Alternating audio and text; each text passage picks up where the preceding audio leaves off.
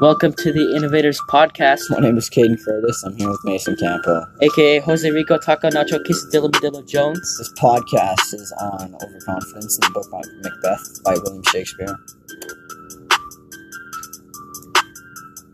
So how is overconfidence displayed in Macbeth?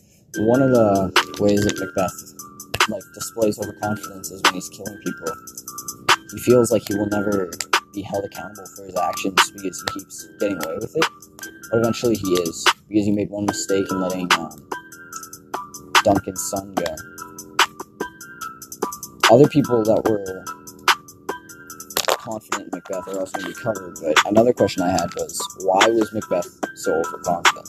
Near the beginning of the story, three witches tell Macbeth his future, that he would become Thane of Cawdor and then king, and that Banquo's sons would also be kings.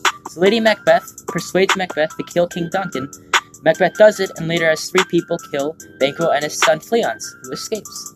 After hallucinating Banquo's ghost at a banquet, Macbeth sees the three witches again, and they say that no one a woman has been given birth to can harm him. Basically, anybody born naturally can kill Macbeth. Knowing this, Macbeth thinks he's unbeatable. Shakespeare is saying that overconfidence can be your downfall. Are there any real-world connections you can think of? First off, Macbeth wasn't expecting that this one person who would beat him was born of a C-section. And the other person that I actually think probably is the most recent example of a bad person being overconfident is probably Adolf Hitler.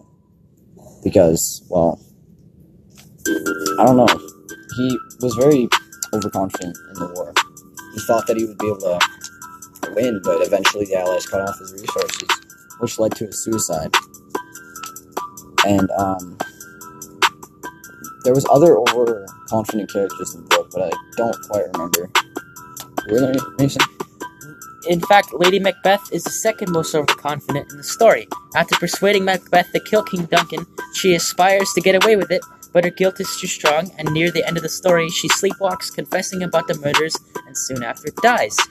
There might be a real-world equivalent to this, but we are out of time, and this has been the Innovators Podcast. I'm Mason Campo, aka Jose Rico Taco Nacho Quesadilla Jones. But before we go, I think I've got a question. Do you really think that Shakespeare wrote all of the books? Because it was such a long time ago. Well, throughout the years, they could have been interpreted differently, and different versions came out. But yeah, that's what I think.